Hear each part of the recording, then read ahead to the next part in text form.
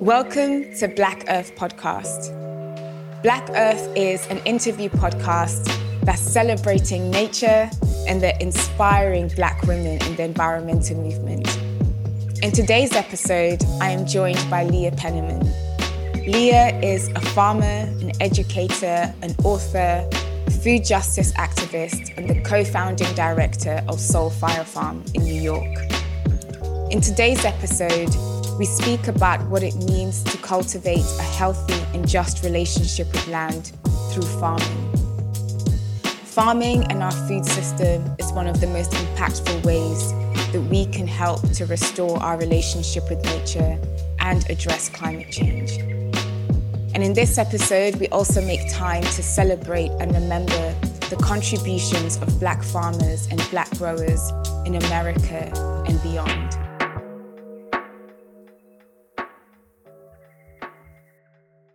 Thank you so much for having me. My name is Leah Penniman. I use all pronouns, and I am one of the founding co-directors and also the farm manager at Soul Fire Farm in Grafton, New York, up in the mountains. Amazing. Thank you so much, Leah. So Leah, how would you describe your relationship with nature? I love that we are in a space where we can talk openly and freely about our relationship to nature. As a farmer, as an environmental justice organizer, as an earth listener, my relationship to nature is almost beyond words in its profundity and impact. I would say that a foundational experience for me was growing up in a very small rural town in central Massachusetts in the US, where our family was the only non-white family in the town. And to say that we were racially taunted would be an understatement. It was, the bullying and the terrorization was constant in school. And so my two siblings and I found a lot of solace in nature, in the tall pine trees and the rainbow trout, in the lake, in the mountain, the blueberries and the wild sorrel. And this ecosystem became an extended family, not metaphorically, but quite actually. And we became defenders of the earth. When loggers came through or other assaults on the environment, we'd put our bodies on the line from a really young age to try to protect our family. And these experiences fomented in me this deep sense of our beyond human kin as people. Not as environment or other or resources, but really as family members. And so, continue to have a number of ecological experiences growing up. But one of the most salient was actually getting a summer job at an organic farm as a teenager and falling in love with that intersection of people care and earth care that is farming, and the elegant simplicity of planting a seed and tending it and pulling joy and nourishment from the earth, and then being able to share that with community. And so those twin experiences are, what laid the foundation for me to become a farmer, to become an author who writes about farming and environment, and also to teach environmental science and environmental issues to the rising generation. Wow. Thank you so much.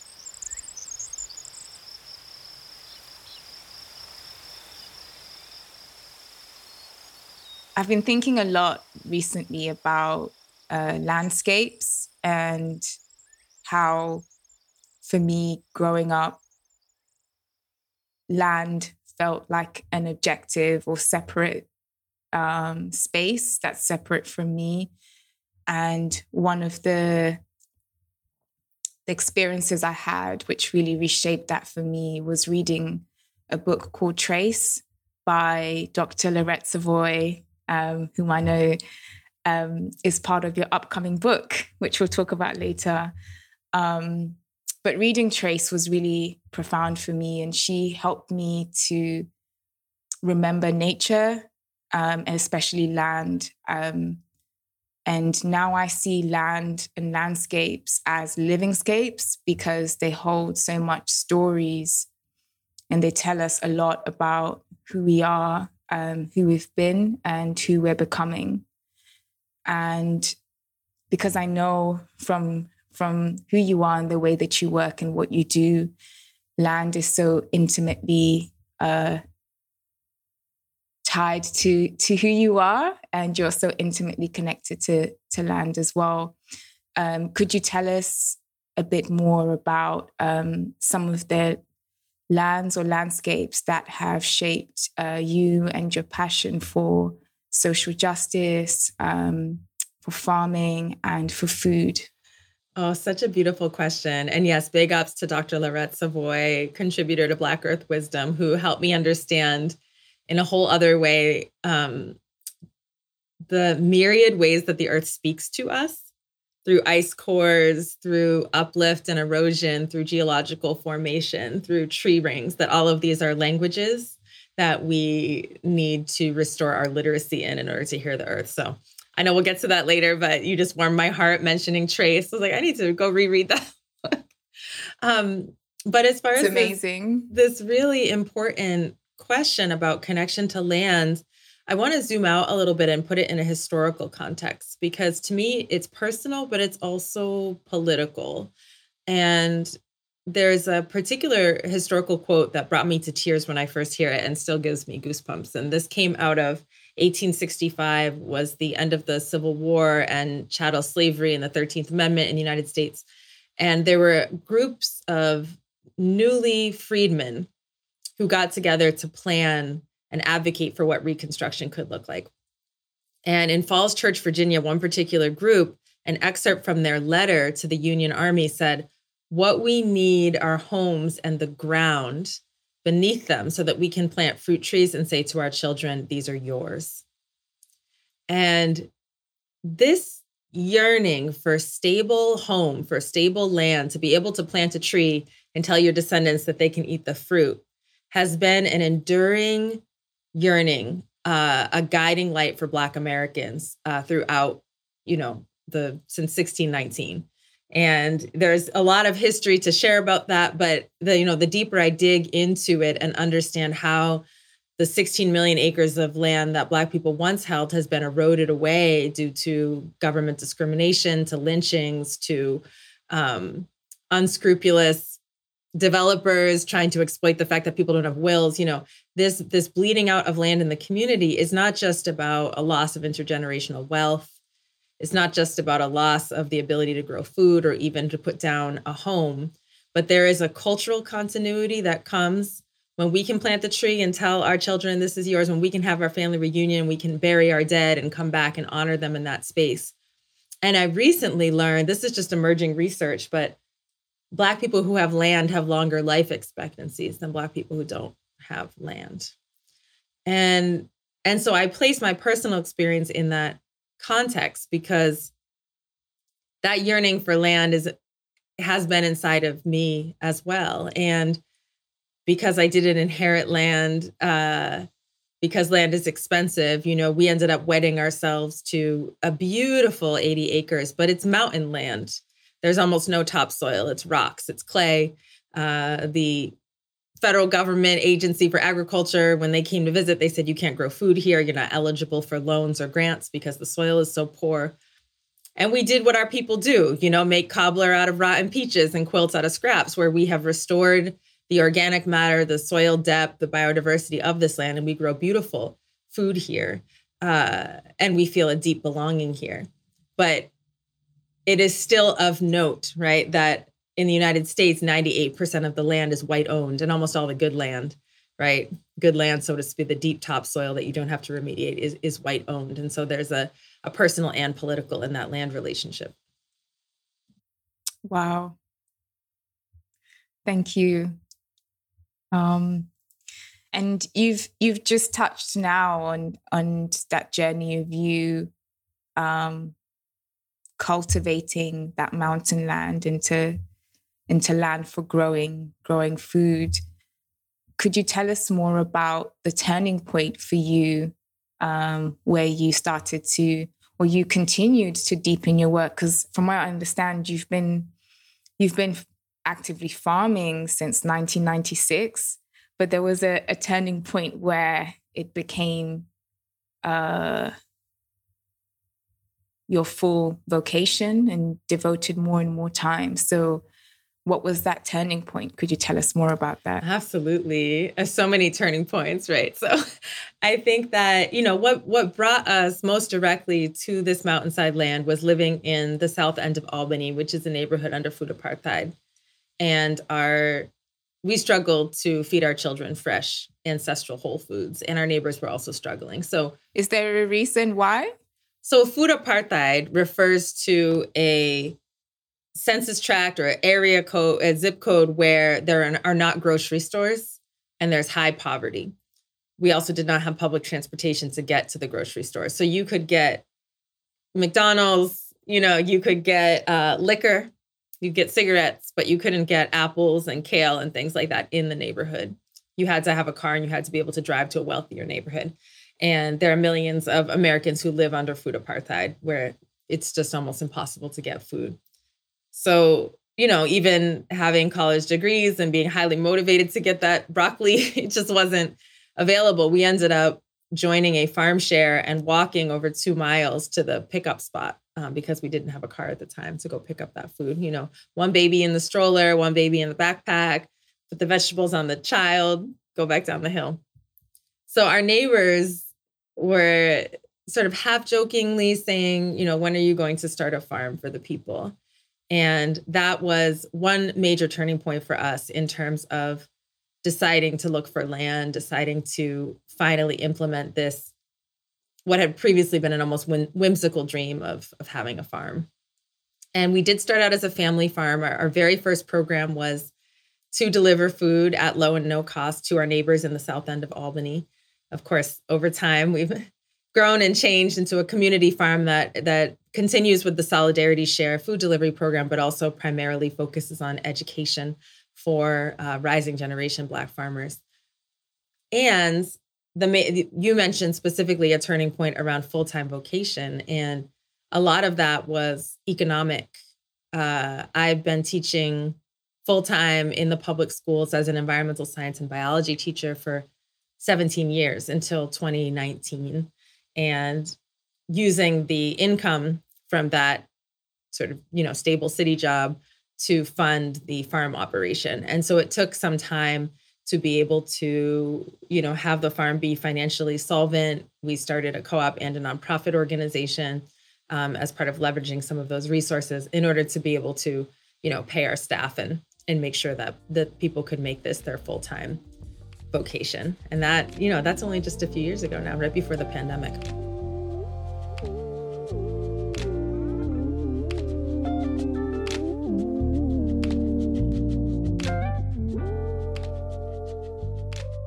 And it's not a movement that I started or that Soulfire Farm started. We are standing on legacy. We're standing on the shoulders of our ancestors and our elders. Living organizations like the Federation of Southern Cooperatives, which is the oldest Black cooperative organization in the United States, have been, doing the work.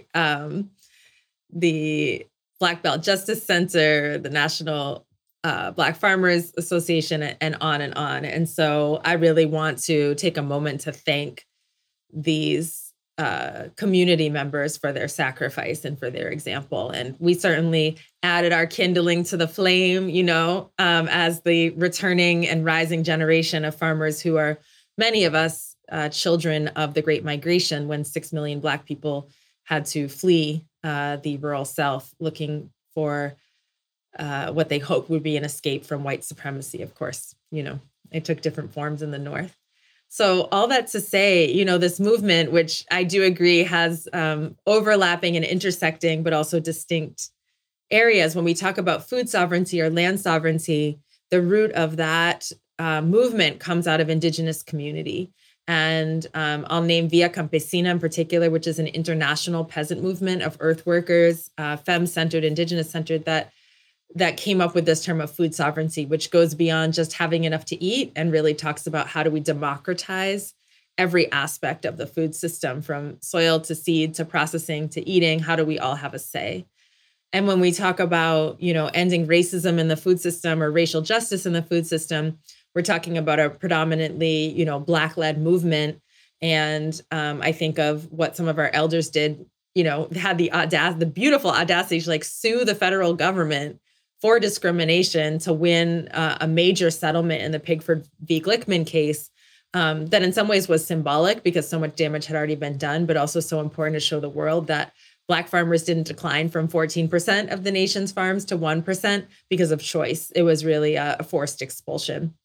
And then when we talk about, the sort of third sphere that we identify very strongly with of farm worker rights, we speak about like the Latino or Latina community who comprises over 80% of the farm workforce currently in the United States, mostly through guest worker programs like H-2A and other work visas that leave workers very vulnerable to exploitation. And in fact, in the United States, there's a whole other set of labor laws that apply to farm workers that are less stringent than the ones that apply to every other worker. And this has a deeply and explicitly racist history.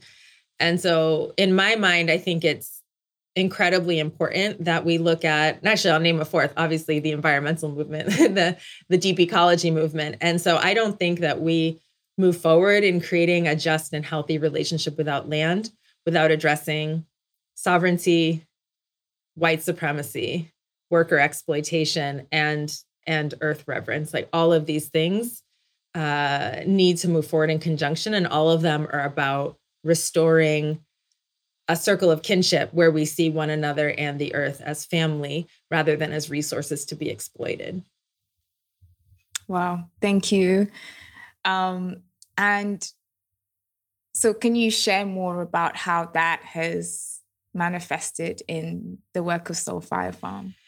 Absolutely. So, we work in these sort of three different spheres at Soul Fire Farm and I love that. So in the day-to-day, in a very tangible way, we run a real farm. It's not like a fake Twitter pixel farm. It's like 80 acres of land that needs to be cared for. And so growing food using our Afro-Indigenous ancestral techniques that sequester carbon and increase biodiversity, packing that food and bringing it to community, making plates, that go out and feed the participants who come to our program. So on a very base level, like we're caring for the lands and feeding the community. And then the second major area of work that we have is around equipping and inspiring the rising generation of Black and brown farmers. And this is so important because time and again, we hear that there are not culturally relevant or affordable spaces to learn how to farm, or people told that they're not welcome. And so to have a space where you can come, stay on the farm, learn all of these techniques from seed to harvest, learn about the history of Black and brown lands work and the noble, dignified agrarian contributions of our people is really important. So we have youth programs, we have 18-month fellowship that provides a stipend to help people get started with their first year on the farm. We have online classes. So they have a whole wraparound support for learning how to farm and learning how to care for the land. And then to get to the movement piece, there's a sort of catch-all of rabble rousing where we try to be part of creating a new narrative around Black folks' leadership in earth and land spaces. And that looks like writing books and articles and doing public speaking, advocating for policy. We had the honor of being part of a group that drafted the Justice for Black Farmers Act, which is just reintroduced into Congress, which provides land access and training for Black farmers should it pass. Working on the Breathe Act, which came out of the Movement for Black Lives. And working in coalition, we're just one farm. And so there's national coalitions that we're part of that have more influence, that are able to try to change policy and build new institutions like land trusts and credit unions and training institutes. And so we see ourselves as very much part of, if you think about social justice, the four wings of the butterfly of social justice, there's the builders of alternative institutions, the reformers of existing institutions, the dismantlers of whack institutions, and then the healers that help us all get through it all. We're very much in that building wing where we're constantly trying to create examples of the world we want to see and create structures that we hope provide at least elements that could be, modeled or extrapolated. It's amazing. I really like the four elements also of the social justice butterfly that you've mentioned. I can send you a graphic design of it because we use it a lot in our trainings. And my wonderful daughter, Nashima, created a graphic design of this butterfly of transformative social justice that I think is very helpful. Because sometimes we get in these, I would say senseless debates about what's the most important thing to do to make social change. And in fact, that butterfly can't fly without all of its wings. And so we just lean into our strengths and we trust that others lean into their strengths, and then we can fly together. I really agree with you. And I think it helps us focus our energies and how we can support each other in the different aspects of the wings, and helping to see the wholeness of the change movement, as opposed to like, this is the right way or this is the next step.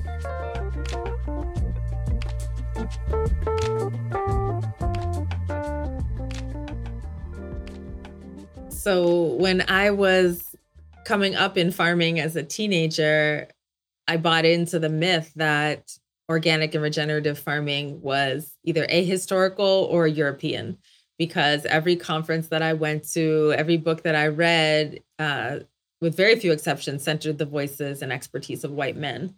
And it wasn't until much later in my career, doing research and traveling in Ghana and Haiti, Haiti, and other places across the diaspora of West Africa, that I came to understand that so many of these techniques that had been attributed, to European thought have indigenous and Afro-Indigenous roots. And in writing Farming While Black, the hypothesis I started with was that every technique we use, if I scratch the surface, I can find Black or brown people who created that. So let me dig through the literature, which was a lot of fun. It turned out to be true. I could not find one exception to that hypothesis. So take, for example, composting, especially composting where you're integrating char and ash. We can thank the women farmers of Ghana and Liberia for that, for creating African dark earths, which are just a super carbon sequestering pyrogenic compost that they believed so fervently in creating that you can take soil cores and tell the age of a town by the depth of this compost, because everyone was adding to it, right, consistently. When we think about polycultures, perennial polycultures, which are so celebrated as a way to sequester carbon, increase biodiversity, stop soil erosion, on and on and on. There are dozens of examples of these polycultures in Nigeria alone. In Haiti, where my maternal lineage descends from, they call these polycultures jardin lacou, which just means house garden, because it's that common, right? It doesn't even need a special name. But you have the trees growing with the shrubs around them, and then the low-growing herbaceous crops and the chickens and the goats running through. Right. Raised beds. We can thank the Ovambo people for teaching us this particular rectangular method of creating raised beds, and on and on. And then you jump to, the diaspora, jump to the United States or the colonies even, and the rice growing that generated massive amounts of wealth for those Southern planters was the work of Mende and Wolof rice growers who had developed those technologies in West Africa. Dr. George Washington Carver of Tuskegee University in Alabama in the late 1800s was advocating for organic regenerative agriculture 2 generations before it was, quote, officially invented, right? And so was getting people to cover crop, go muck out the swamps and integrate organic matter into their soils, rotate their crops through, make sure that nitrogen is getting fixed in the soil. Whether you talk about co-ops or credit unions or farm to table, on and on and on, you can trace these to Black and brown communities. And I think this is so important. 1, just to set the record straight, but 2, so many people, including myself, have been discouraged from farming because we have felt like we'd be borrowing somebody else's story, that we'd be perpetually an outsider. And so to tell the rising generation, you're just building on a legacy that belongs to you, that you belong here as part of this lineage, allows for a much deeper sense of agency and pertinence that really propels people forward in the farming space.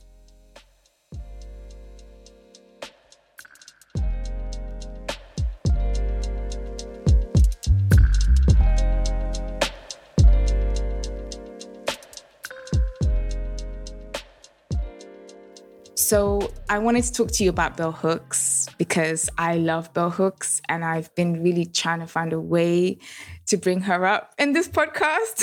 So this is my shot.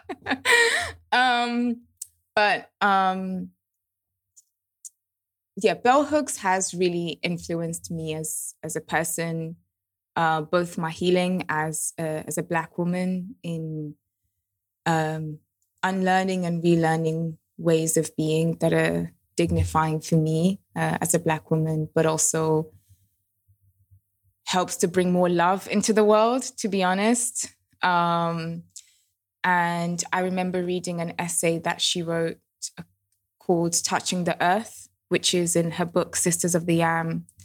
And the essay essentially talks about how Black people have always had a relationship with nature that's centered on love and pleasure and community and joy. And sometimes there can be a tendency to almost think that caring for Earth takes away from some of our deeper struggles in terms of racism and challenging anti-Blackness. But actually, she sees them as connected and as one part of a greater whole, which is nurturing love for ourselves and our community. But that essay helped me to start thinking about Black people's relationship with nature from a place of love and not necessarily trauma. And it's something that I've spoken with my teammate, Anesu, a lot in terms of communicating in this podcast. Like, we want to talk about our contributions to nature, the Black people's contributions to nature, and center it in the love that we have for Earth. But then obviously we also have to talk about the traumas that we've experienced and the manifestations of anti-Blackness that have come through environmental injustice and damaging Earth. But I personally and deeply feel that centering our narrative around the love we have for Earth is really important, because it helps us remember the greater whole. You know, we weren't just born to suffer and die. Like, we were born to live joyously. And yeah, so my question to you is how does love show up in your work and your relationship with nature? So I love bell hooks too. And we actually start one of our workshops with a bell hooks quote about love. Bell hooks wrote, "The moment we choose to love, we begin to move against domination, against oppression. The moment we choose to love, we begin to move towards freedom, to act in ways that liberate ourselves and others. That action is the testimony of love as the practice of freedom." So I'm with you. I'm with you on that. And love as the guiding force of all things. You know, when folks enter into that false dichotomy between caring for Black people and the earth, it's because we've forgotten that we are the earth. We are the color of soil. We are the soil-hued people of earth. There is no separation. So hatred of earth is hatred of self. Love of earth is love of self.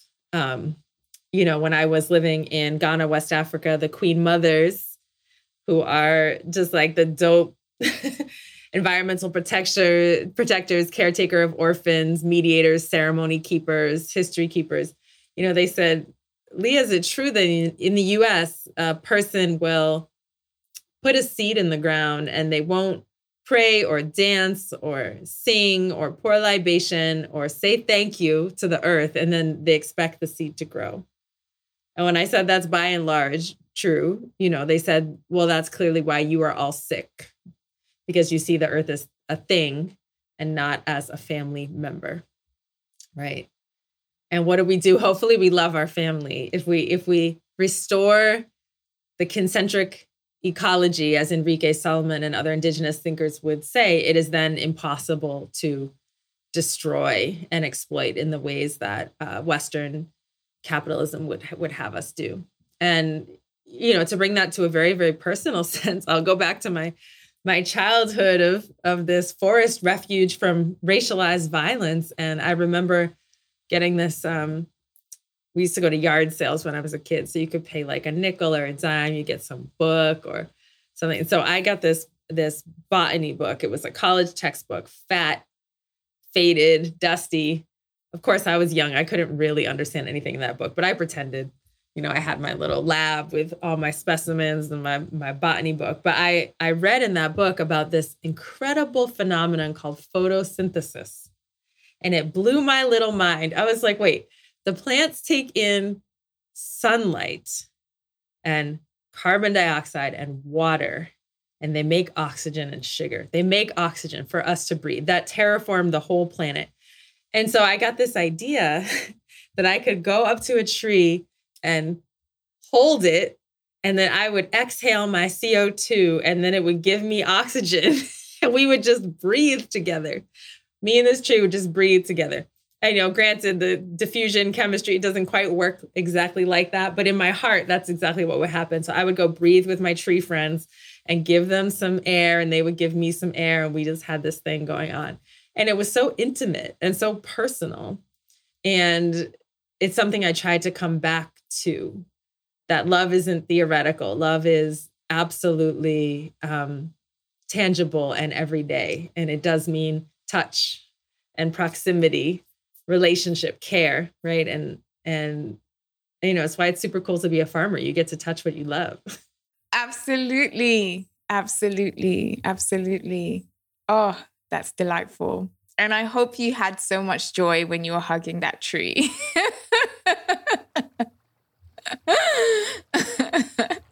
We need more of that in this world, for sure.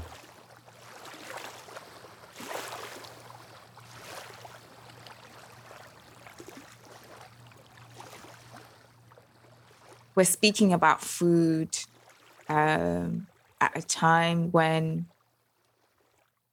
for a lot of people, food is really expensive. For all the reasons that you mentioned, the food system is really broken. And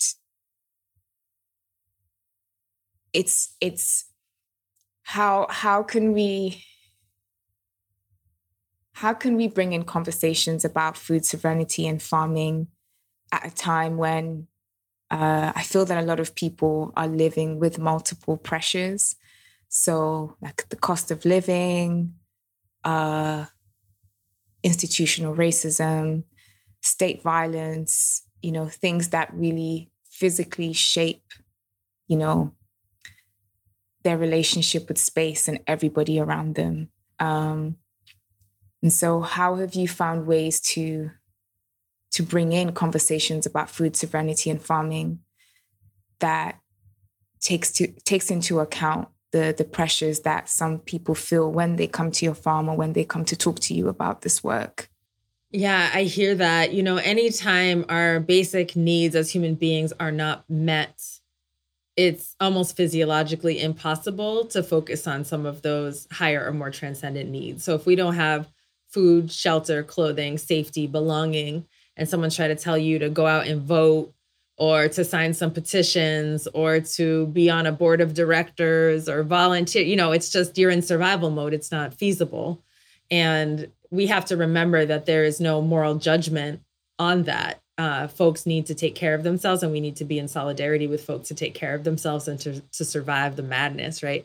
But that doesn't mean that we're excused from systems change. And those of us who have enough of our basic needs met, I believe, have a moral obligation to work on systems change and to alleviate conditions so that nobody is having to be in some hard scrabble place where they can't engage civically and they can't participate in at least an ostensible democracy, right? And I think that one thing I will say, though, is that, folks come to Soulfire Farm from all walks of life, races, economic backgrounds, religion, age. And being in relationship with land can, yes, there's a long-term effect, right, on food sovereignty, but there also can be an immediate alleviating effect on some of the difficulties.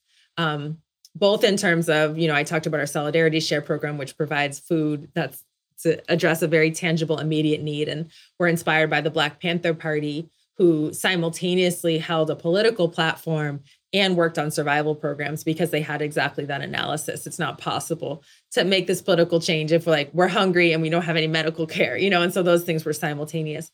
But there also is a psycho-spiritual healing component that comes with being on the land. And this is really not to be understated because, being a survivor of racial capitalism enacts a huge amount of stress and a huge toll on the psyche that makes it very difficult to navigate life. And so to be in a liberated space, to be able to get hands on the earth, to hear the bird song, to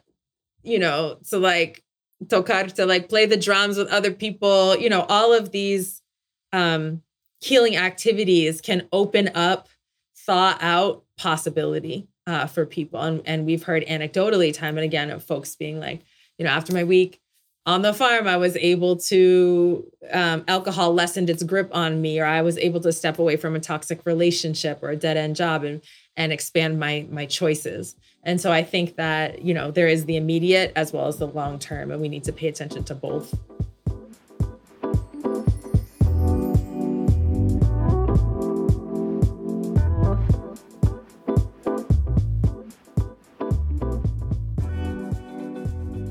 So for folks who want to engage in food sovereignty in their communities, I think it's very important to follow the lead of those most impacted by food injustice. So Latino farm workers in general, Black farmers, Indigenous earth keepers, the people who have been most impacted are the ones who are experts in the solution. And so we don't need any saviors. We need folks to get involved, pitch in, and help with the existing movements that are happening. And if you go to Soulfire Farm's website, soulfirefarm.org, there is a directory of organizations that you could get involved with. So I would definitely say check that out. At a personal level, especially, to folks who have been impacted by food apartheid or food injustice, reclaiming our personal food sovereignty is about taking back control. So sometimes that's as simple as making a commitment that once a week, we're going to cook a whole foods meal from scratch with our family, right? And using affordable ingredients. It can be about starting to grow sprouts or microgreens in your house so that you have access to fresh food. It can be about joining the community garden or starting to learn about your grandmother and great-grandfather's recipes and bringing that historical knowledge back in. It can be about saving the family land that people have been fighting over trying to sell, right? But it's about reclaiming control and agency over our food and all the steps in the food system. Thank you, Leah.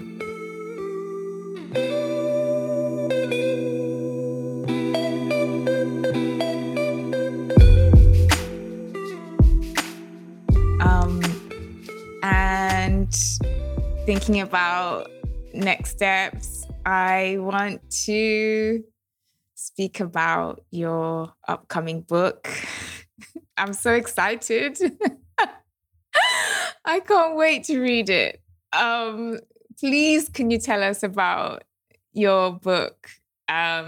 Firstly, tell us the title so we can all just be excited. And then tell us about the book and how we can support. Thank you. So the title is actually, there's a beautiful synergy and serendipity between at least 3 Black femmes who have some common nomenclature for overlapping themes. So drum roll, the title of this book is Black Earth Wisdom, Soulful Conversations with Black Environmentalists. It is coming out, I don't know when the show's going to hit, so maybe I shouldn't say that. Anyway, Black Earth Wisdom, HarperCollins. You can get it everywhere fine books are sold. But I will tell you that this book, I almost ruined my computer with how much I was crying on my keyboard because this book came from a dream where the animals of my childhood had come in to my room and were both outraged and devastated that I had forgotten how to speak their language.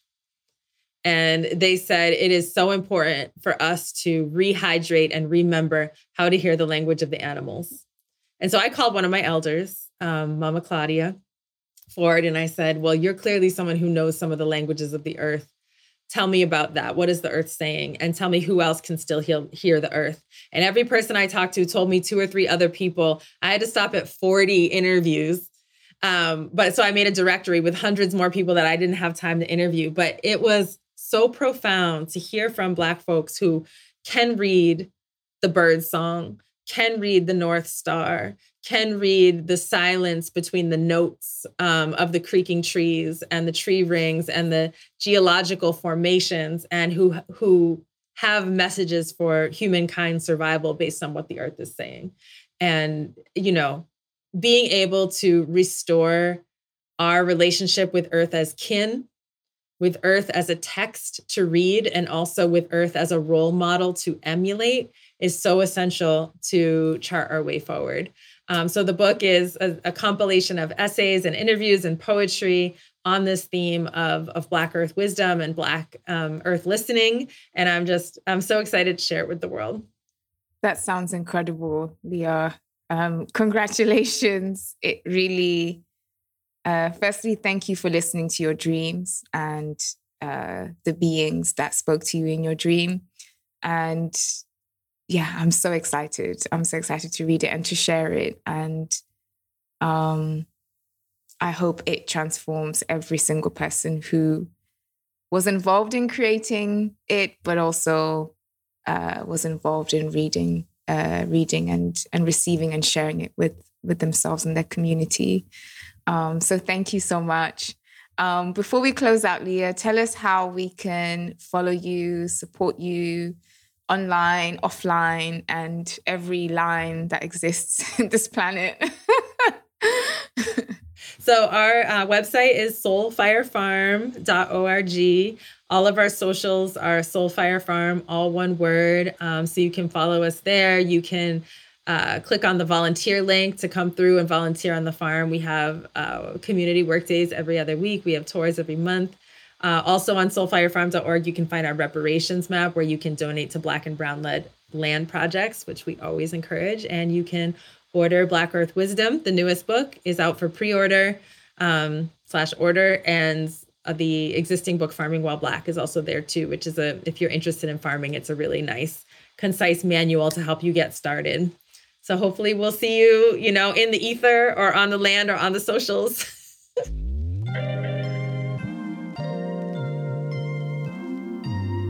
Thank you so much for joining us today.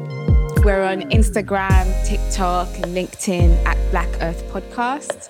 And you can also subscribe to our podcast wherever you listen to your favorite podcasts. See you in the next episode.